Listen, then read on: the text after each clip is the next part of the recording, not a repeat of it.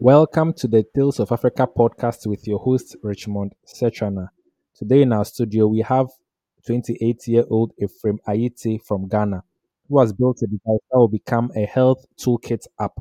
So, this health app is supposed to help people with epilepsy, and the app also has features including a drug reminder feature, a seizure tracker, BP tracker, and then a panic button alert.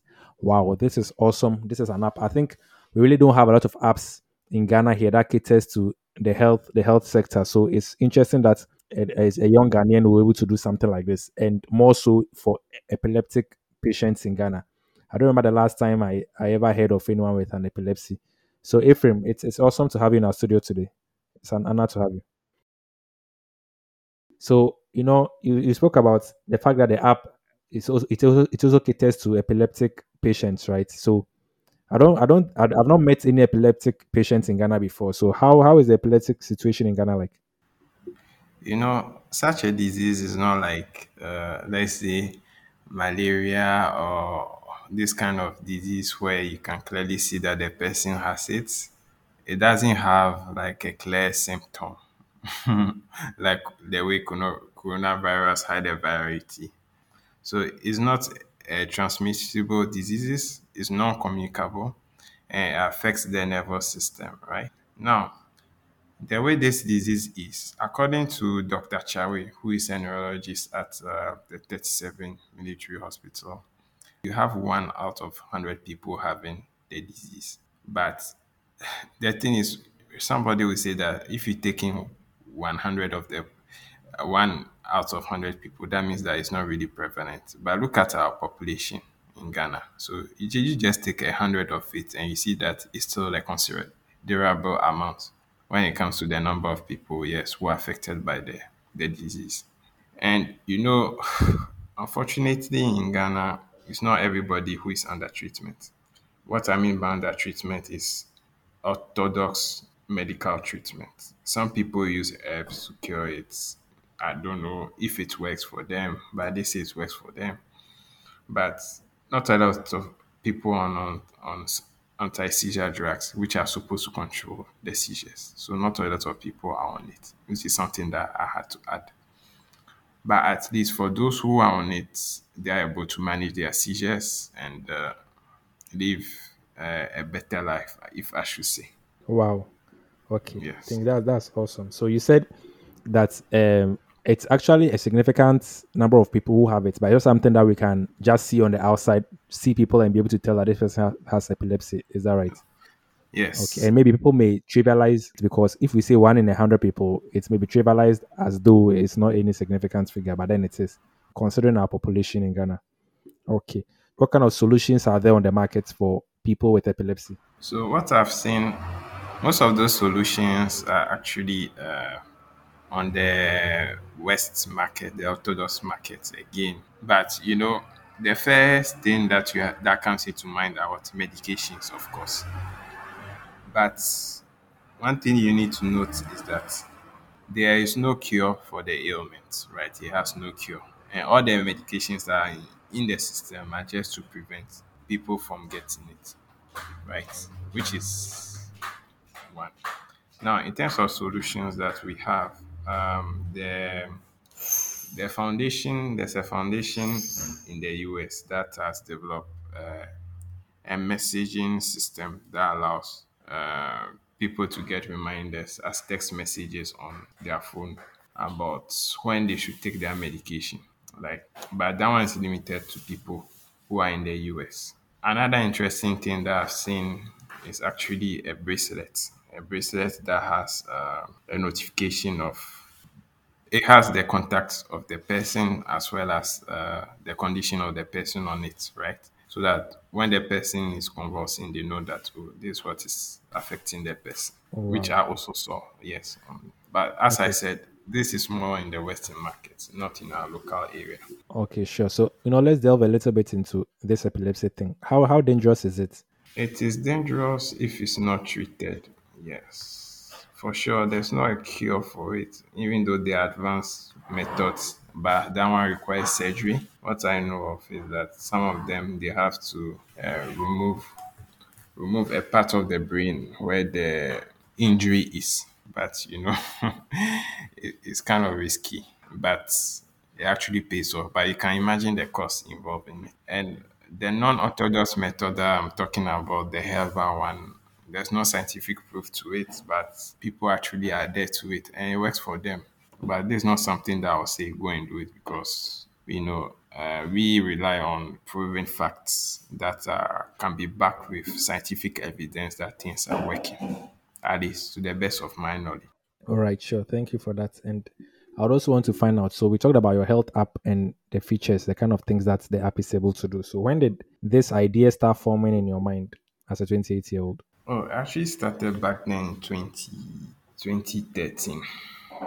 2013. That was after an episode. So after that episode, I always had to think, okay, would there have been a way of preventing it, or at least sending notifications so that one could be directed to the emergency as soon as possible. Remember, I spoke to you about the bracelet that has the IC contacts together with the condition of the ears. So that's what first led to that, but it was primarily supposed to be for the panic alert.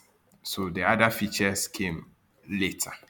So the solution actually came first as an emergency alert system where at the press of the panic button it sends messages programmatically to the people who have been saved as emergency contacts, right? That was the first thing, followed by telephone calls. It was later that I tried to see how I can also include GPS positions, locations in terms of coordinates, which are appended to the Google Map link.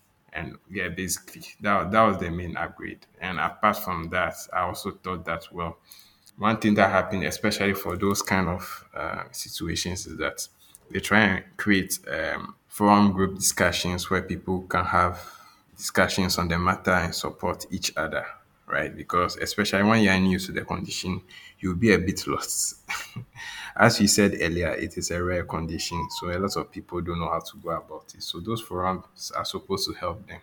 But one thing that is clear, especially in our part of the world, is that because of the fear of stigma, people shy away from this. So that made me think, which other way could this be done? And I was thinking that okay, we have Facebook groups, you have WhatsApp numbers, WhatsApp groups as well. But you see that even with those ones, the identity of the individuals are revealed in the sense that when you go to Facebook, you're able to see the person's profile and read information about him. On WhatsApp, you have the person's number. Once you have the person's number, it's like you've entered his or her world. So what I thought was that, just like the way you have your forum on Tales of Africa, in the sense that what is displayed are people's posts and their usernames. So somebody can go and create a username called Dark101, and that's what will appear with the message beneath. So it's the same way the virtual forum discussion group discussion platform operates. Oh, wow. I think that's really good to hear. So you mentioned that it was after, you said after an episode. So does that imply that like are you with epilepsy right now? Are you in the process of treatment? How has that affected you over the course of time, especially with the stigma aspect attached to it? Yeah, it wasn't something that was actually innate in the sense of being coming to the world with it, but it just came because of some few events that happened. So it was a bit drastic. As for the stigma, luckily for me, I haven't really experienced it, but it was only once where I told a classmate that, well, this is what happened to me some time ago because I had an episode back at school. And after that, he just reacted, but his reaction was a bit weird. He was like, hey, don't come near me. I don't like people who have that. I was a bit shocked, but I mean, there's a reality on the ground because I think when you're ignorant of something, it kind of causes some fear in you because you'll be attributing it to some other attributes which may be spiritual, especially in this part of the world. So that's why I don't really blame him for that. But I guess if there was more awareness and education about this condition, there'll be less stigmatization, basically. All right, all right. Thank you for that. So you talked about your app, and let me go over the features of the app again. So you said your app is a health app, a health toolkit app, and then it helps with drug reminders, seizure trackers, BP tracker, panic button alerts, and all that. So is it already Yeah. on the Play Store? Is there a place where people can go and download the app? Yeah, so the app is available on Google Play Store under the name Revive Strong. So that Revive Strong is one word. So people may ask a name, why such a strong name, right? Indeed. It's just to give this form of hope that whatever you are going through at the moment, you can actually go through it once you have the adequate help that you need. So that's why you have revive. You don't just revive. Some people can revive and they can be, inert in the sense that they can be paralyzed or they could be even demotivated, right? But when you Yeah. come back strong, that means that you are ready to face life again. That's where the name came from. Wow, I think I like the name. I love it. Yeah. Okay, so have you had any support from the government or from investors so far? No, nothing. Oh This wow. kind of courses. I don't want to blame any government agencies or any hospital But have you per tried to reach se. out? I've tried in the past. I tried the military hospital. They were not willing to give me much of consideration because at that time they were saying that it had to be an academic sort of thing before I Mm, could do anything. But there's a case where it was my own initiative, so I was a bit crippled. But at least what I expect now is to people to spread the word about it and let others and let them use it, right, so that it can help them. But in terms of support now, I haven't received any. But one thing that you may even ask me later was will be that okay, it's a mobile app. What about those who don't have access to, let's say, yes. mobile phones, or those who don't have access, those who can't even read, right? So that's where funding is really important in the sense that what we plan to do is to actually have a bulk SMS service because one thing to note is that in the country there are not even up to 5 neurologists in Ghana, right? Mm, I know there was an initiative fight against epilepsy that was initiated earlier to, train these community nurses in order for them to have the skills to treat people locally. But from my update from one of the people who were on it, the funding was limited and everything had to stop, right? yes, So please. because of that, it couldn't be a continuous process.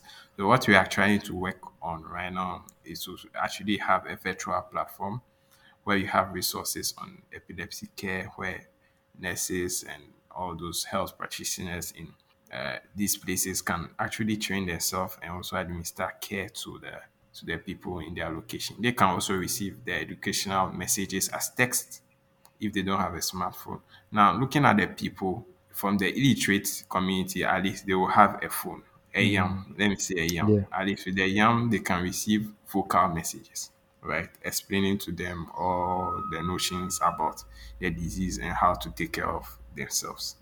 So actually, that's the future. But in order for us to attain there, we actually need to find a sustainable stream of revenue in order to support it. So a sustainable source of funding, right?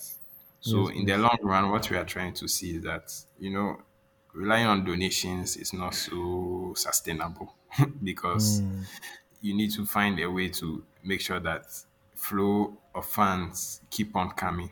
So we are trying to build a business model out of it where we can even advertise products of pharmaceutical companies or any other product on it so that we can continue funding the platform and the people receiving the information that they need basically. So that's the approach we want to take. okay, that's really great to hear. That's great. That's great. That's great. So, do you have any last words for young Africans who are inspired by your story? I'm sure there are maybe people who also want to venture into building apps that contribute to societal development, who also want to impact their community one way or the other. So, what kind of advice do you have for them?